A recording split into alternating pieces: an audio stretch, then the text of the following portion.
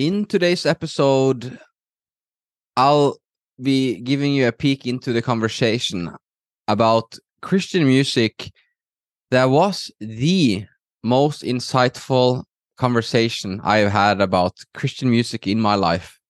So don't miss out on this one. There's a war in our churches between modern and traditional music. But the question is this: can we creatively integrate the best of both worlds to unify the body of Christ and glorify the Lord more fully? Join us on this podcast as Christians from various stands share their voice and come together to develop new creative arrangements and compositions that will help us to worship the Lord more fully and to empower evangelism. I'm Magnus Gautestad and welcome to SDG Music Radio. Greetings and wake up. I am so grateful to be here. We are now launching this new podcast, SDG Music Radio, where we want to find how to worship God more fully, how the various richness of creativity we have in the larger body of Christ and through the traditions, how we can worship more holistically, what can we learn, and in a postmodern time where it looks so flat for many people, it's so dry for many people.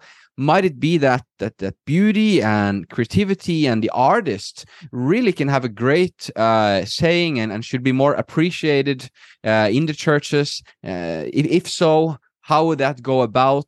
And if so, maybe this can also help us in our evangelism to connect more in a less in a more effective way of opening up their heart with some of the arts and beauty and things like that. But I got with me a very interesting guest here today who has tremendous experience within music, within philosophy, theology, and he has many interesting thoughts. And I cannot wait to bring your perspective here today. So Ian, how are you doing?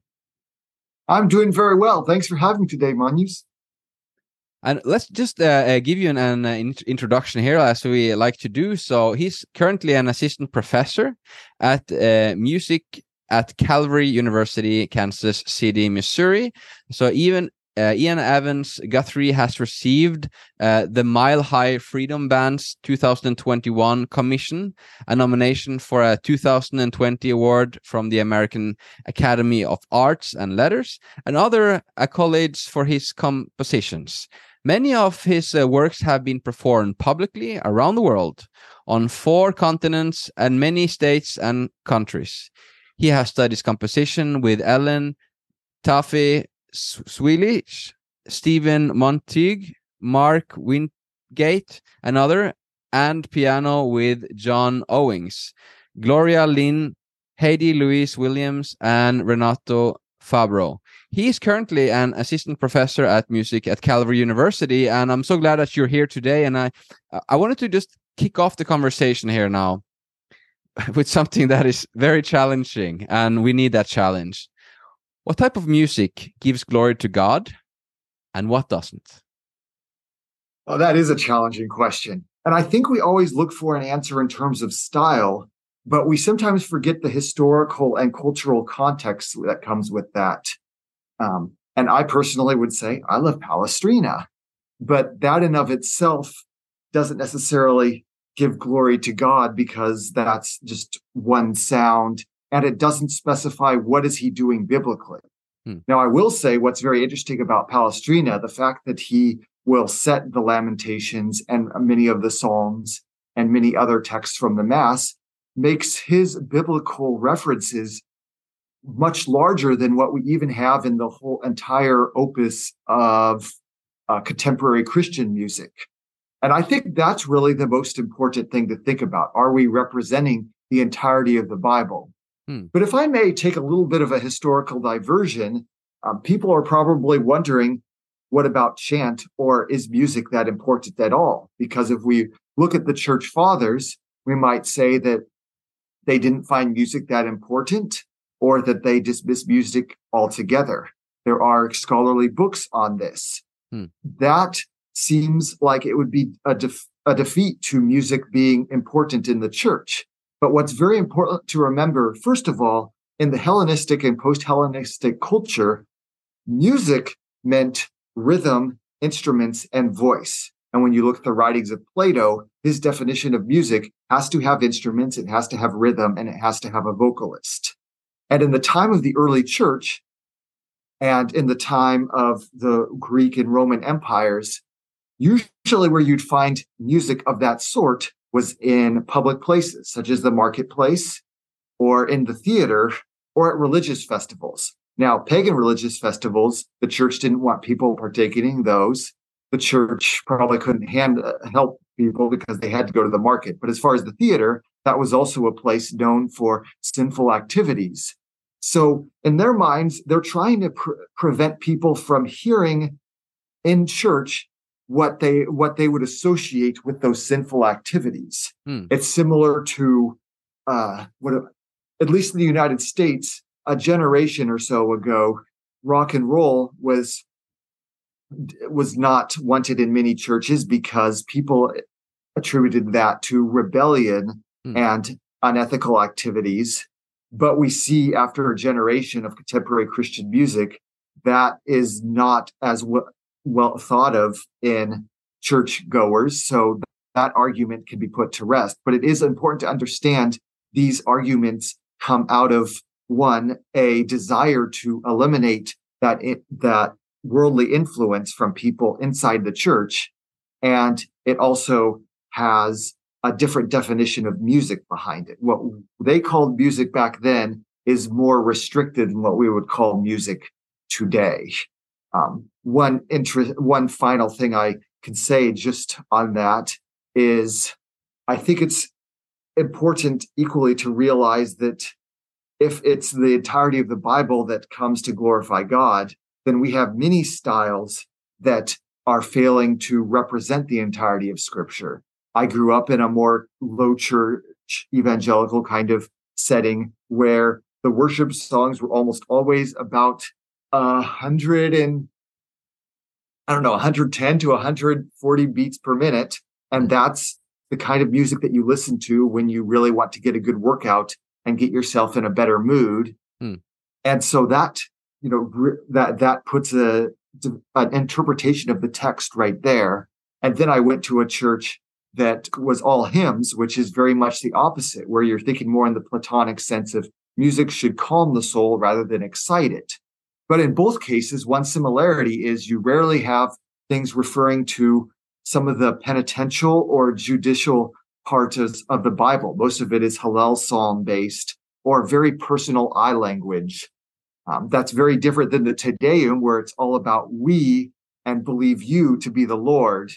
And so we lose a lot of that in a lot of the church settings we have today. And really, it seems only the churches that really stick to a traditional liturgy have even a sliver of that left. And so regardless of the style, I think the most important thing that would glorify God is, are we singing and using the gift of singing to help with memory and to create community through music? Are we using that tool to teach ourselves the entirety of the Bible? Or are we only using it to suit our own purposes? That's what will bring glory to God. If it's about Him and His Word, it brings God glory.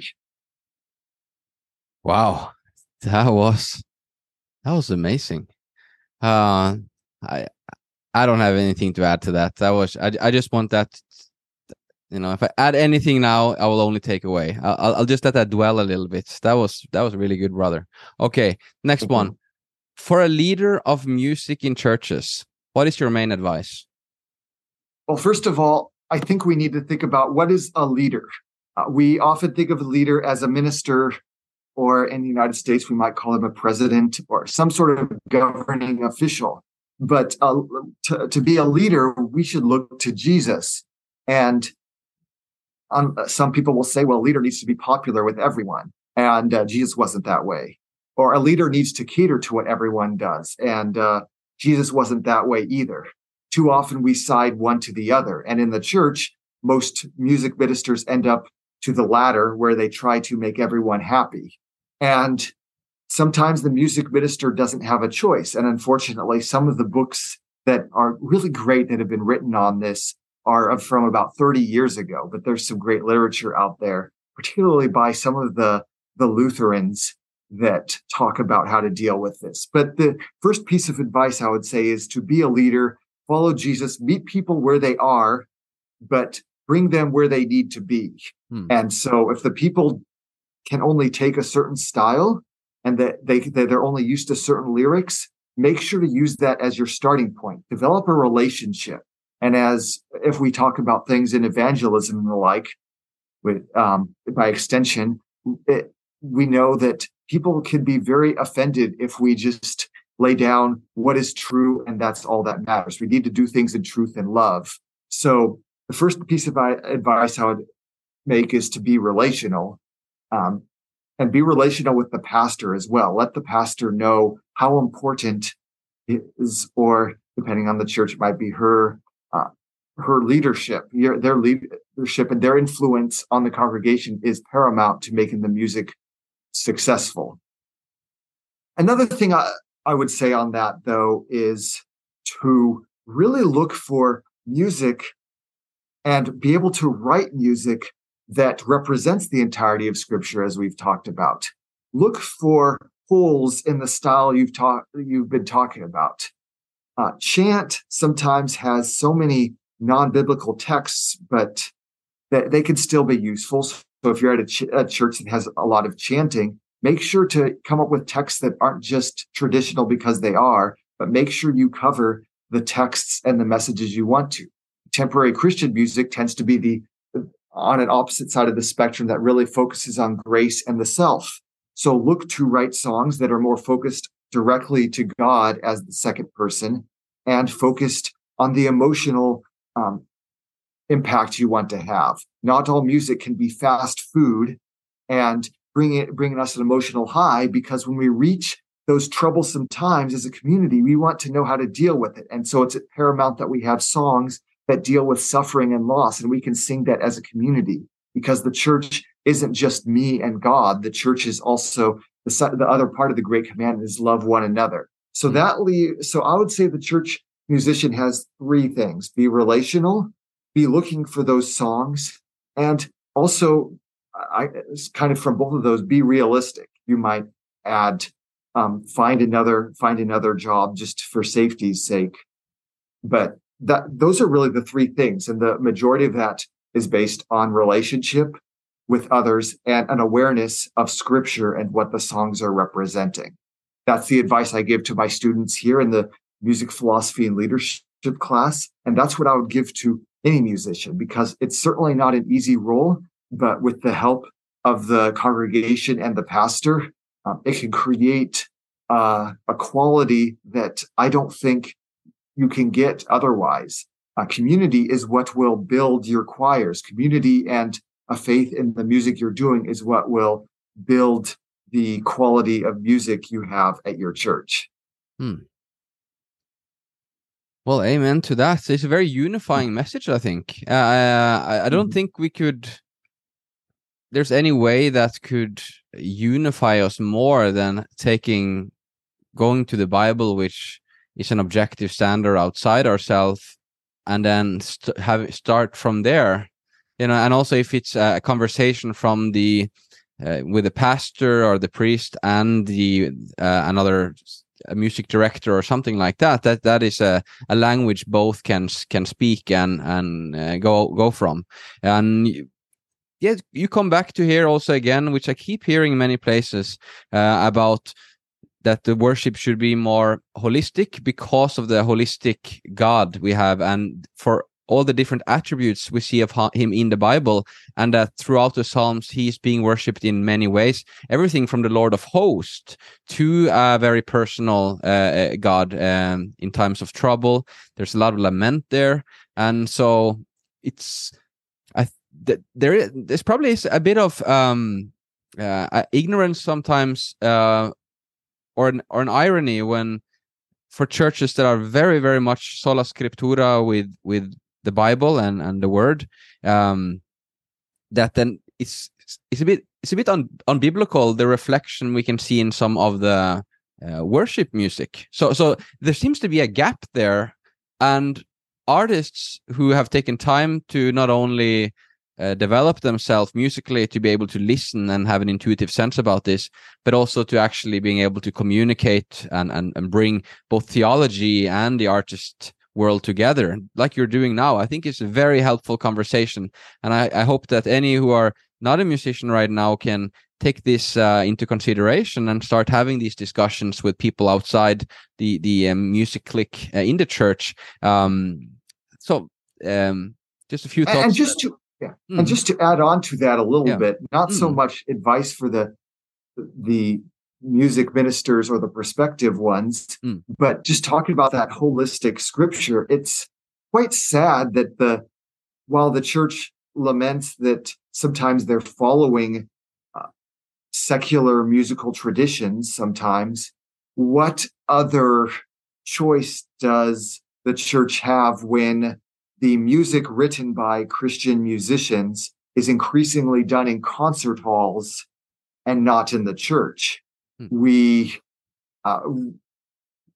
need that community, we need that skill, and there could be a meeting point between composer and congregation. But right now, I think it's problematic that the music that is most separate from secular genres right now, that seems least popular, is predominantly done in concert halls.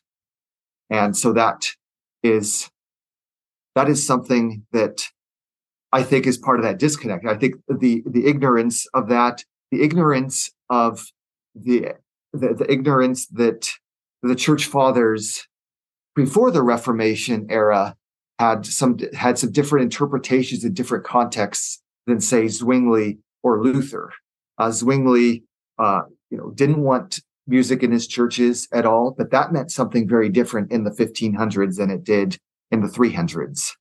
So just to add on to what you're saying, I think sometimes that ignorance is that the semantics of what the church fathers are saying, as well as what's happening with religious music outside the church, is part of the cause for this. That's a very interesting point. I got inspired to ask you a question that's been a lot on my mind, if you don't may, just off the cuff here. But through my studies and prayers, I'm leaning toward a conclusion that when so much of the arts was downplayed in the Reformation because of various types of misuse of it, and there might have been a place, of course, parts of it was too radical and was condemned by big parts of the church, as we know. Luther didn't mean to remove so much beauty. Calvin didn't really write on it either. It was more other movements, Puritan movements, and different. Zwingli, like you mentioned, ironically, him being a musician. I'm thinking it was if I'm going to give him the benefit of the doubt, I'm looking at Abraham and Isaac, and he just giving the most precious sacrifice he can give is like, I love music, and now I'm just going to sacrifice the best thing I have. But to be serious here, do you think that some of these reformers that we trust now, that has affected how we do church, that they might have thought we need to break a bit radically with some of these things now to get this sorted out? But is it possible that they didn't mean that for forever, the rest of church history, we have to have it like that? Is it possible that the evangelical and Protestant churches, where the lack of beauty and artistic excellence is maybe the greatest, is it possible that we now have an opportunity to revive a lot of that again, because now people can read, because people are now, we have the Bible in many languages, because there is less danger now of having beauty and these type of things. There's less danger of idolatry when people understand proper theology and truth and all of these things. What do you think? Have we gone a bit astray of something that's very, very valuable and made it into sort of a norm, what they did in the Reformation? What do you think there? I think that's a great question. We have to remember that one thing that they were rebelling against is the lack of congregational participation. In the case of Luther, you see that he wants music to be next to theology, and he says that in various ways. And thankfully, Lutherans have never, as far as I know, worshipped music above God. But you see something very different in Lutheran trends. But his whole goal is to get the congregation involved. I think that was Zwingli's goal a lot, from what I understand, as well as Calvin's. But they all had different views on what the congregation should be participating in. The Catholic Church had also had their own Reformation, and while they said little about music, they mentioned that it shouldn't be abusive, it shouldn't be overly complex. And we see with Palestrina, he and others, they take the status quo music, some of the simpler Renaissance music, and try to be very articulate with the texts. And so they're trying to make things clearer, which was still a step in the right direction. The Reformers were acting against something very radical, if you know what some of the late medieval music was. It was very chromatic and very much something you have to learn even today. You can't just sing along with it. So it sort of isolated the congregation. So I think that when we understand that the goal is to reunite the congregation in music, then yes, we definitely have lost something because we're totally missing the point of the music. It's something that is powerful when performed, of course, but when we apply it to ourselves, we learn things in a whole new way. And we're missing that when we see music as either a check in the box that it's good to start things with music, or it's good to start singing for ourselves or with others, but seeing it as a mode of teaching. When well done musically, we get both an emotional context and the biblical teaching as a preface to the sermon. So it doesn't become just another part of liturgy or another part of service, but it becomes another mode of teaching. So we have lost a lot, I think. And part of it's simply by a misunderstanding of, again, the cultural context against what the Reformers reacted. Well, that's a very interesting emphasis that will definitely take more into to consideration there. So, again, a very unifying message. I think what many pastors, priests, theologians are they have a lot of emphasis that on the word, on teaching, right? Because of discipleship and the emphasis Jesus also and the saints put on that. So I think it's a very unifying message. And it will give fruit when we can have more discussions like that. And that one of our listeners right now listening to this, how you can start to have these discussions and just ask questions to each other and get more aware of these things. So we make sure that we understand like you say, the historic and cultural context of these questions and can learn from history as well.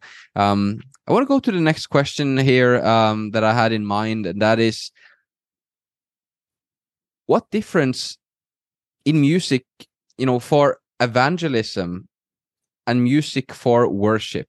And I know that some churches are seeker-friendly and kind of have this evangelical music in the church, but most churches are not like that to that extent. Or you have many like that, but I would say not most don't have that like that.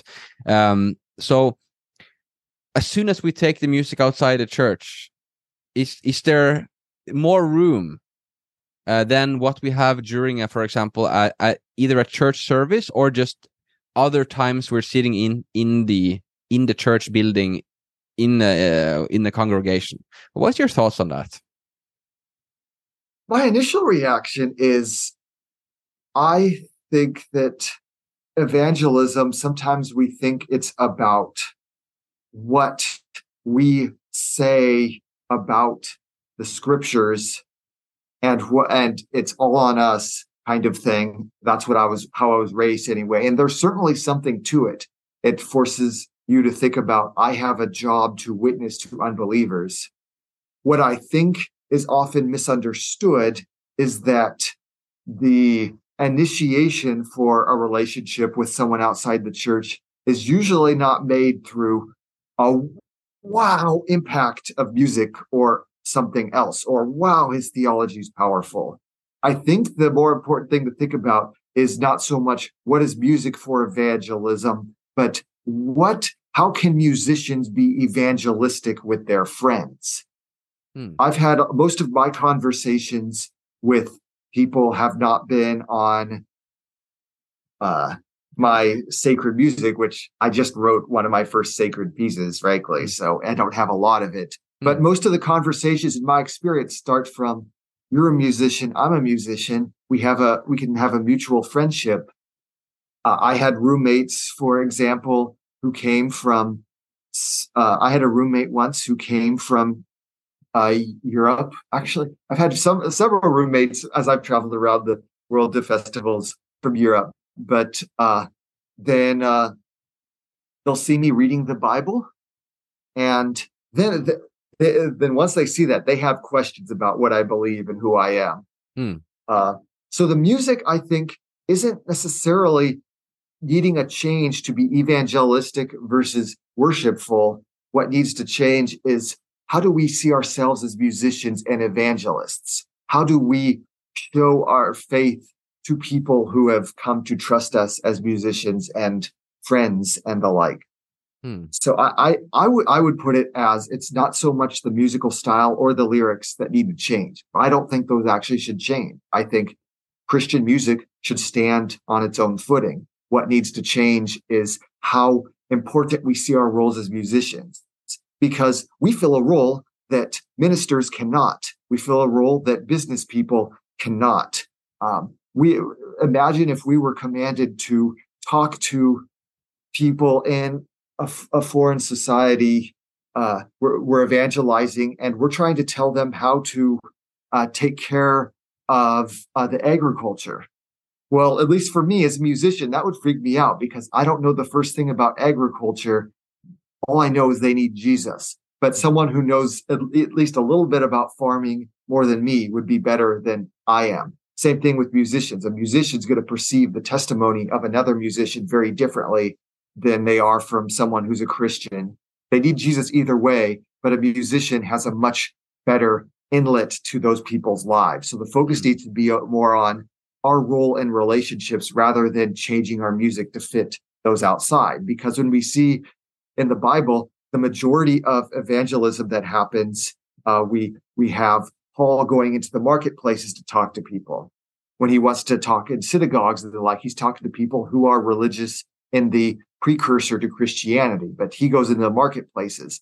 There's very few instances, maybe Cornelius bringing Peter into his house, where we actually see anything where a Christian's inviting non-Christians into the church. We see a lot more of that evangelism happening outside the church. And so for that reason, I think the sacred music is for the church, but the sacred heart and evangelism is for outside. That is Does that make sense? Yeah, that makes totally sense, and that is something that everybody can apply. And I've seen, especially in my experiences in more low church Baptist church. So now I'm, I've been in different churches. I came to Christ about my mid-20s, about 10 years ago, and 11 years ago now, and I went to many different churches. I've been I had so many different experiences, starting in a Lutheran church, and then I was a Mormon, and then I was in the Freemason, and then I moved to Spain and was in the Hebrew Roots movement and didn't eat pork and kept the Shabbat and got baptized in the Jordan River. And then I came to a Baptist church, and then I came to the Presbyterian church. So for me, it's been a long journey, to find that holistic way of worshiping God, where both the goodness of God and the truth of God and the beauty of God is properly connected. And even though I'm not Catholic, I have a lot of respect for a lot of the good things that the Catholic Church is doing. And one is Hans von Balthasar, when he's talking about that if you remove beauty, you will also take with you some of the truth and some of the goodness in some sort of mysterious vengeance, he says. And I'm going to be writing a thesis on that for I do a bachelor in leadership and theology on beauty. I'm going to do a thesis on that. If it's that, is that true? When we remove beauty, is there something about the truth that is not so true anymore? And is there something about the way we do things when we don't do things beautifully that is not as good anymore? So that the type of three transcendence together. And the reason why I'm mentioning this, Ian, is that this is an artist here talking, right? I'm very concerned about the beauty of God, because as an artist, that is a lot of my consciousness goes around the beauty around me, right? And staying very aware and staying very conscious. You have to do that to play pieces and improvise and all of these things, because you really have to listen with intensity. And I think many don't live so much that way. So when I'm talking this type of language, I have an ability to connect with things that is on many artists' heart, saved or not. They have a longing for that wonder that beauty brings, right? And I mean, I think there's not too many churches that are so intentional about we're going to reach the artists, right? Because, like you say, we might. Some doesn't even put out music as an outreach or something like that. But they don't maybe encourage or empower the artists of their important role in their communities, where there is a lot of strange thoughts. When people are sitting inside painting 8 hours a day, you get a lot of strange thoughts in the end if you don't have a Bible to check up on yourself, or especially if you have combined that with alcohol or drugs, as many artists do engage in because of their restless nature many has. So I think it's a time where, like you're saying, artists see themselves in their identity as evangelists, and to build those relationships and do that through their musical ministry, instead of we're going to make a type of music that just say, like Steve Jobs, he saw a Bach concert and he said, this was the greatest evidence I ever seen of God. So you have those things happening sometimes, that there must be a God, because this only comes out of spiritual music, and there is something here that's just, it doesn't make rational sense. Or but like you're saying, and if we look in the Bible, it's a lot about those relationships, and so I think it was a good emphasis you put there, a universal principle that can be used across our differences. If you don't have anything specific to interfere there, I want to go over to the next question. I could say one quick thing about beauty, just very quickly. I like that you're bringing that up. And I think one thing that artists bring to the word beauty, that, and at least in the United States, isn't a word used very often, but we forget sometimes that beauty is only beauty, or beauty can only really be understood, I think, fully when we know the ugliness that's around. And I think there's some art that we don't like for different reasons, but an art form I frankly don't like that much, but some of the expressionists 100 years ago, a little bit more, in Germany and the like, one thing that they brought to their art, their goal wasn't to be pretty. Their goal was to show in as expressive way as possible how ugly things are. And so I think that getting rid of beauty doesn't just get rid of some of the theology, but it kind of neutralizes the law gospel tension we have.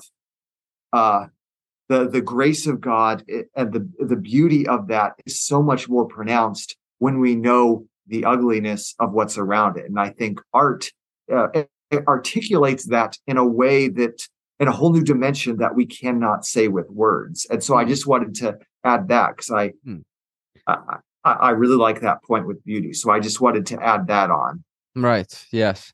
I think that's a great point you're saying there, that contrast is very important. That is why, you see in the Bible, you share the bad news before the good news, so to speak. You having the repentance and having to look into the law and see yourself in the mirror and don't liking what you're seeing, and then it's just so glorious when the atonement of Christ and what he did on your behalf. And I would say now, like I also do on my other podcast, Beauty and the Faith, I start off saying that the Western world has become, I would say, objectively increasingly ugly. And I think I can make that statement because if we do believe in objective truth, we also need to hold on that there is something called objective beauty, even though it's hard to define.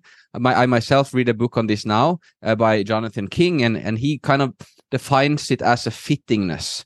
When something just fits almost like in a perfect way, that is when you have a sense of beauty. I think it's a great definition. I'm going to learn more about that. But the point is that when society now are becoming more ugly and everyday people are having architectural uprising and art renewal center, and there's all of this discussion happening in culture, both on the left, on the right, with all people now, they feel their identity, their community, all of these things are being taken away with the beauty because it's coming out of balance. Isn't there an amazing opportunity for the church now to come in as a contrast, so more clearly see just how beautiful something is? And then, of course, I've been speaking with other musicians, Christian musicians, that think we should include more of the ugliness in our music. I think I tend to say that there is already so much emphasis on what's wrong with the world, so much depression, so much ugliness, that they know how much sucks, and they know how little hope they have for the future. So I think, that might have made more sense a bit earlier, when some churches could have been criticized for being a bit escapist and was like so heavenly minded, there are no earthly good, and kind of wasn't relatable. But I think in most cases now, many churches do have and society do see a lot of ugliness, and we shouldn't, we should be aware of the suffering of the world. We should be able to express the difficult and a bit ugly things of torture and murder and the sins in the Bible. All of this is great for contrast, but like you're saying there, when you see the contrast there of the ugly, it has a purpose, because it makes the beauty shine even more. And I just want to encourage one more time, any church leader listening to this, any musician listening to this right now, that actually the more ugly the world is, the less they love the world. I believe then it's an open door to talking about the beauty of God, and they will see something they're longing so much for, and then they will understand that beauty is not contained in the objects. True beauty is not contained in the objects, C.S. Lewis says. It only comes through them. And so when you have an eye for beauty, when you see the beauty, you have a sense that you're connecting with something beyond that beauty, and it's like a door into the divine, like Sir Roger Scruton says. But that's on another conversation. I wanted to go get a bit back here to unity and learning from each other. There's a lot of throwing rocks. There's a lot of polarity in the West now. And because of holiness, there needs to be a certain limitation on complete unity with everything, of course. But how can Christians come together to make more beautiful music, both for modern and traditional churches? So what would you say there? How can both of these styles go to the next level of having more beauty in their outreach or within their church? That's a really tough question. I don't know if I have a great answer, but I will say in the songwriting class that I teach, I always encourage my students to, one, explore styles that they're not necessarily familiar with, and then two, to consider, well, what emotion do you want people to feel? Because you can have the words. There was a song, a contemporary Christian song I heard just for the first time a couple of weeks ago, and it had to do with I will remain still amid the wind and the waves. but the music was very agitated. So it emphasized the wind and the waves rather than the stillness. And so I always ask my students to think about what is the climate, the background, the film score, so to speak, that the music is giving to your lyrics, because that will better communicate to your audience. And many audiences, no matter what they sing in church, watch films today, and they've heard different kinds of emotions evoked through different musics. That's still somewhat different for every person. But we first need, for the musicians, I want them to explore other styles. For the congregations, especially those who have people who have a strong opinion for one and the other, yet they're in the same building, I would say that we need to program and use songs in worship that will be a little bit different for everyone. Try to get to welcome that. I think the number one thing, though, that brings people together, even in music they don't initially like, is a choir and ensembles. Music majors know, I'm sure, a lot about playing pieces that they love, but also pieces that they don't like. But we learn a new appreciation for them, especially when we learn it with a teacher and a group of other people. And so I think the choir is the most natural space in a church today. Very few churches, if they have a choir, do it that often. But there are some that have choirs. Of those that have choirs, very few will have orchestras or the like. So I think the choir is the most natural one. But being involved in some sort of ensemble and having that be a priority for the church brings people together. And studies have shown also that brings people together. I think that's the best answer I could give, because the other answer, how do you bring this together, is, deal with it, which is not a very helpful answer. But there's a point where our opinions can't be just perfected. We have to have some, have that agape love where the sacrifice of ourselves for someone else is what we need to be after. And through that, sometimes we find the fulfillment that we're seeking. But we can't let our emotions get the best of us 24/7. If we have an attitude of service, I think we'll, and we have a leader who's willing to represent everyone, we all get a chance. And I think we break down some of those initial stylistic divides. Right. And I think that's all I can say. That's a really hard thing to solve. I think that sparked several points I want to emphasize and just elaborate on a few of those points. Yes, I do believe that both in a very traditional church or in a very modern church, there can both be a sense of man-made traditions people hold fast to just because it's familiar, and it's really not completely like you say, agape love is not really Christ-like to be that type of focused on that. The reasoning comes inside of what you feel. So I think that is a good point. That will open up more discussions when you have that attitude. The other thing you're talking about is the congruency of lyrics and of the music. And I think if there's one huge low-hanging dangling fruit right here, right now, that any church should do right now, and like I say, I've been on quite of a journey, going from being a pot-smoking rock and roller and skateboarder to being through all these churches, and now stepping into ministry and all of that. I've seen a lot, to put it mildly. And in many of my experiences, it seems that some people are not even aware of it, that how they are divided internally. I was recently at a big conference, and there was like the lyrics was something like "Now the King of Kings, oh your Majesty," something like that. I'm paraphrasing a bit, but nothing about that music would make any sort of majestic or king-like type of, that type of, you sing as the Lord, as the King of Kings. You would never see that kind of music put, if you were to make a movie of what you're singing about, you would never hear that kind of music to go with it. Right. I think maybe that's the thing here, Ian. We just got to get some film composers into the church for a couple of days for some awareness training, maybe, and they'll say, okay, we're going to remove we're going to put on your subtitles on the screen, and then we're going to create the pictures for somebody who has not read the lyrics, and then we're going to say objectively what the language here actually says, because music theory is kind of a recipe book, right, to make people feel what you want them to feel. Is one perspective my guitar teacher gave me.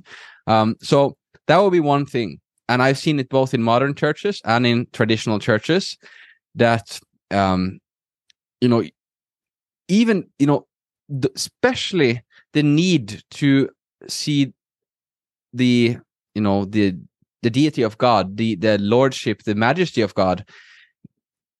You need some sort of elements of, I think there's some elements in the classical tradition that really works really well to create that sense of you step out of the earthbound and you have that type of transcendent effect, which is one way. And there's other music where it's wonderful to have a piano and it's Jesus is your friend, actually. Like Jesus is, and the intimacy with the Holy Spirit, but like you're saying, we need to have, God wants to be known for who he is, right? It's like he wants to be known exactly as who he is. So that's very important, that we really try to get somebody from the outside. If you don't have competent, educated musicians, many churches might not have that, to just get help and we might be able to need to create some new music on some known traditional music. If it's not really good enough, at least rearrange a little bit. So this podcast is about encouraging new beautiful music, because I think the Bible speaks about making a new song. We should, this makes no sense that the Holy Spirit is actively working right now in believers to make new music, so we should encourage that, but we should also encourage new arrangements, like you're talking about here.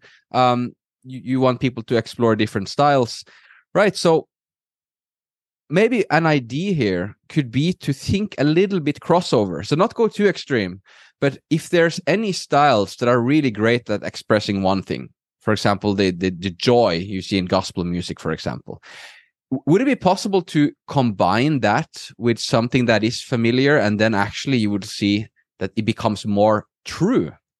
Because that is the thing. If a song is pretty or something, but there's not something untruthful about what you feel and what your mind says, I think some of the beauty of that is actually lacking. If you're talking about the three things going together. So another principle I want to throw out here is about God redeems people. He can redeem, but can he also redeem culture? Can he also redeem music? You would have some people who say that style came from a dirty place, we cannot use that. But then I came from a dirty place, he used me. So, but if we take something directly out of the world, made for different purposes, and don't do anything about it, maybe it needs some sort of redemption in it. And I think that's why this classical crossover idea is a wonderful idea. So, for example, if you then use, let's say you have some of the band elements, if you combine that with something different, so that those who grew up in the 60s and saw the leather jackets and sexual revolution, and every time they look at the electric guitar, they're thinking about how they lost their teenage daughter into that environment and all the rebellion, and they have this bad association you talked about earlier. But if we can redeem it enough so we remove those associations, we can take the good, hold fast to what is good there, and we because some of those, for example, the groove can give a feeling of, when we're talking about the spiritual warfare, a good groove, a steady groove can be great together with an orchestra to make that type of courageous type of feeling that we see a lot of times in the Bible. That's another idea. So, but just what is your very thoughts quickly on all of these? I threw a lot of things right there. Yeah, I really liked what you said. I don't have very many things. I might just elaborate where you said the groove. A lot of churches that get into the Pentecostal movement, or even just the just the spontaneity of worship. That's that a lot of churches that happens a lot more with churches that do more contemporary music, that isn't that and often has gospel music. There's a lot more room for improvisation and variation in that, more spontaneity in a worship setting. And I think that that's a natural inclination. We see a lot of that in worship in the Old Testament. Conversely, if that's all you ever feel like God is, then you kind of miss who God can be. I think the hymns can be much more consoling. I think the chants in some way can give us a sense of awe and timelessness because we have nothing to tap our foot to.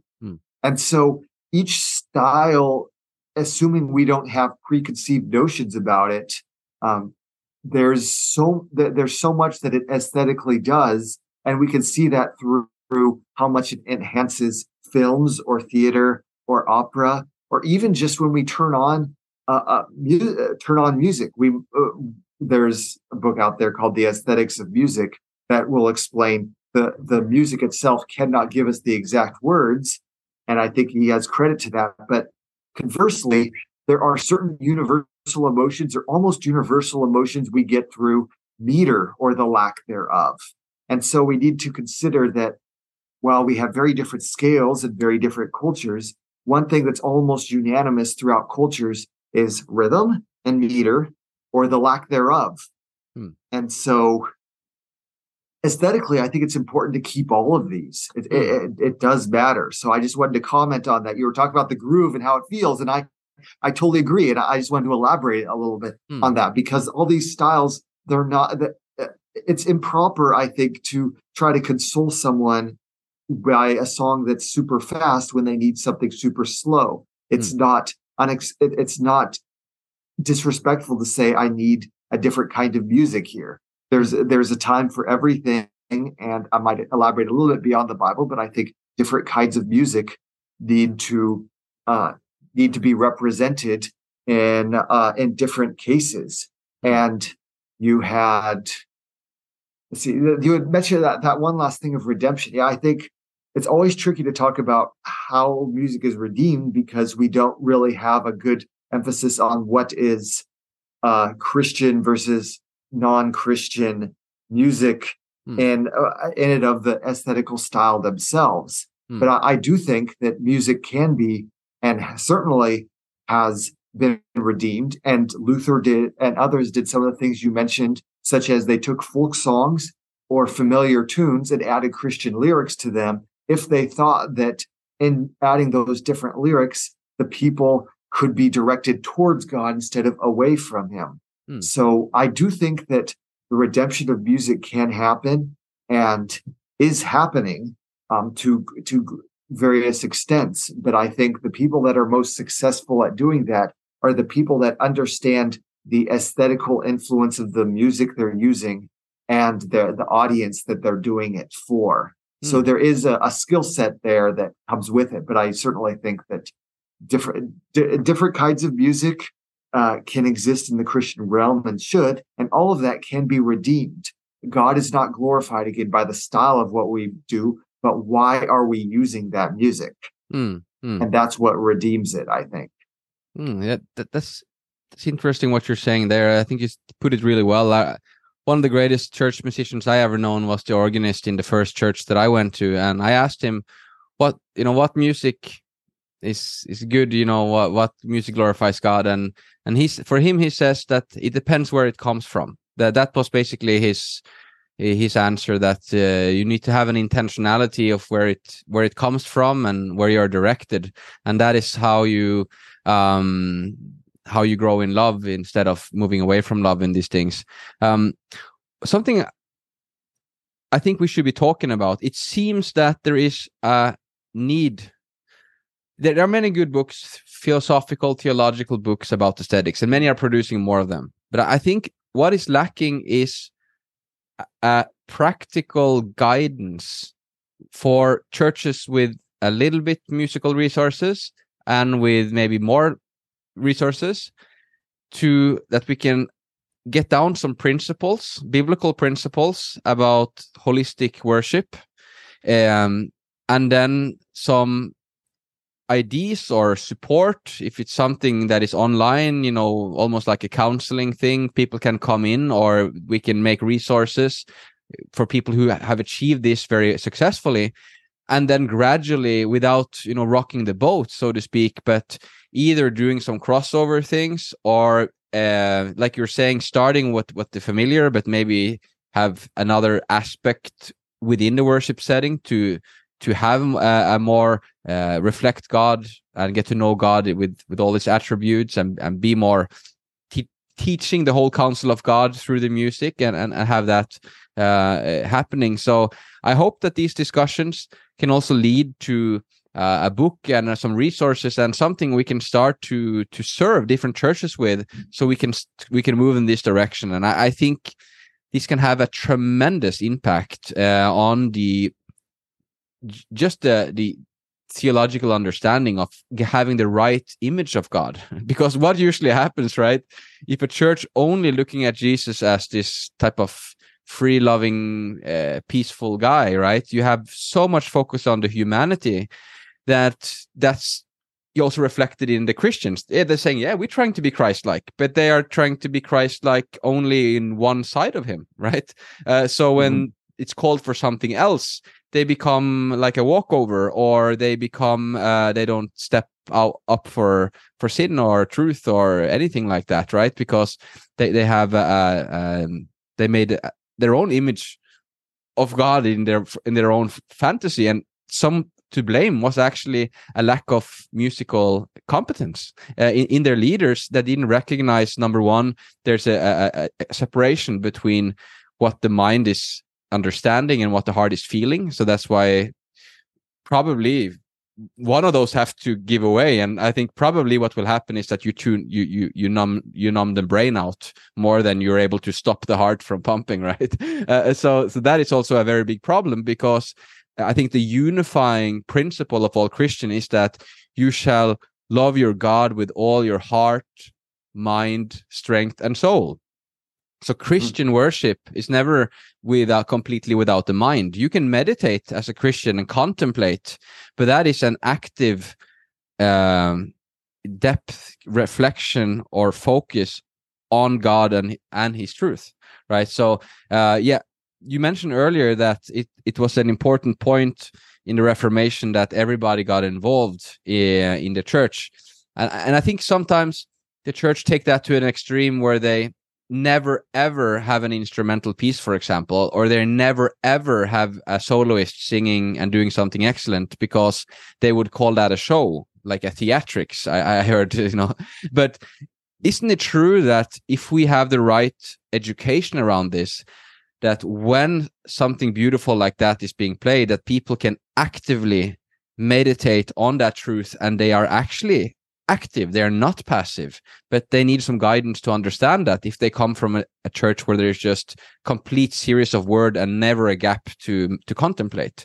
What's your thought on that?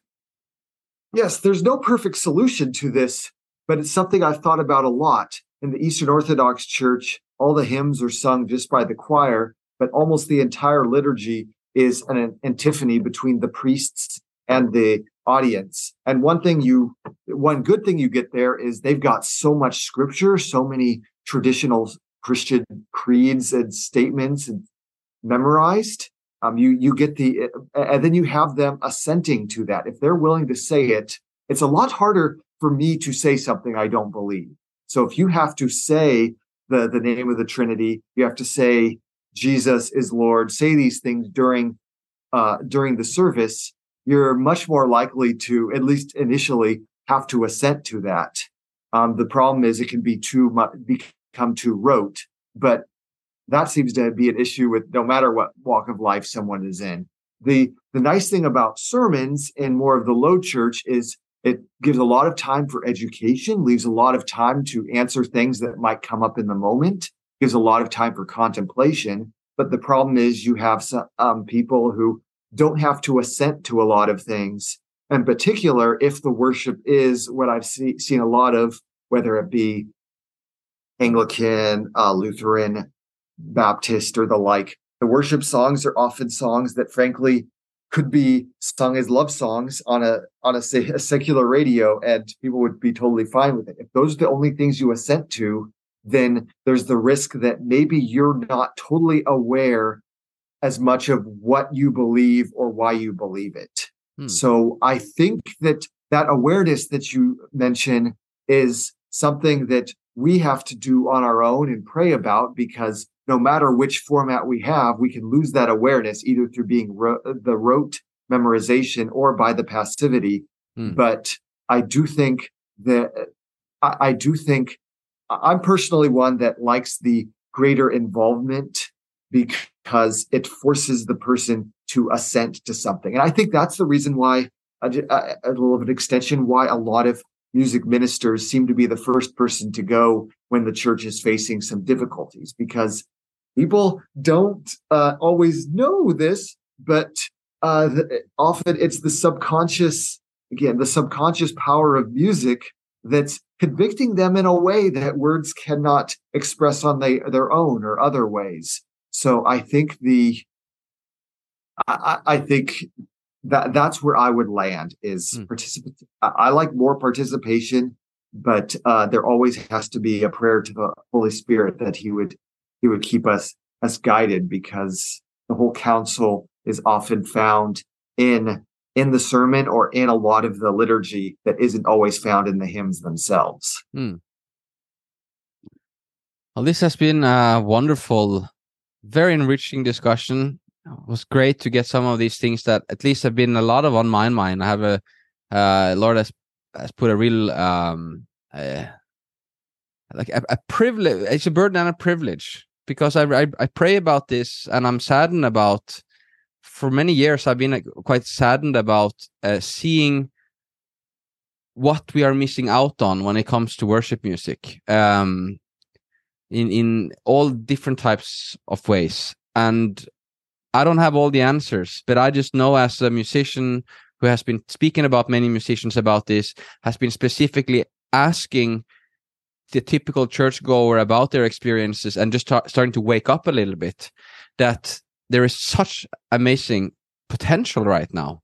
And it wouldn't take that much more education or that much more money to really be more biblical about this, and to really have really revive the worship in a very beautiful way. And I think seeing that can also make it easier for different types of people who comes into the church, because you'll have different ways that they can get connected and have familiarity.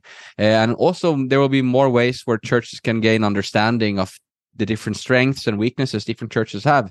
So there's so much potential here. And I want to thank you so much for your very easy to understand, but also intellectually rich and well-studied answers. I'm usually a very practical guy, but you said very you had deep knowledge, and I was able to grasp every bit of it, and that is not many who are able to do with my my mind. So thank you so much for that, Ian. I wanted to end the conversation here with just, how can people find more about you?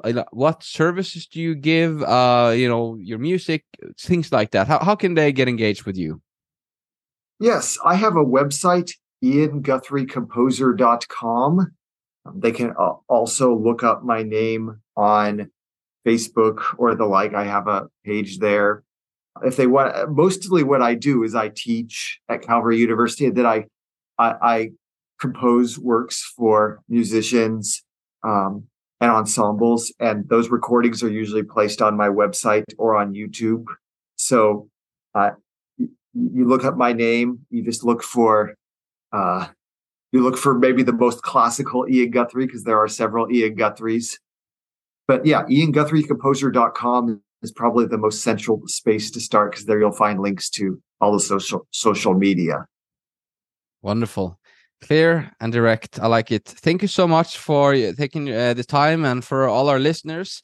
Thank you too. Yes, you're very, very welcome. I also have a podcast called The Beauty and the Faith, where we're going a bit broader about the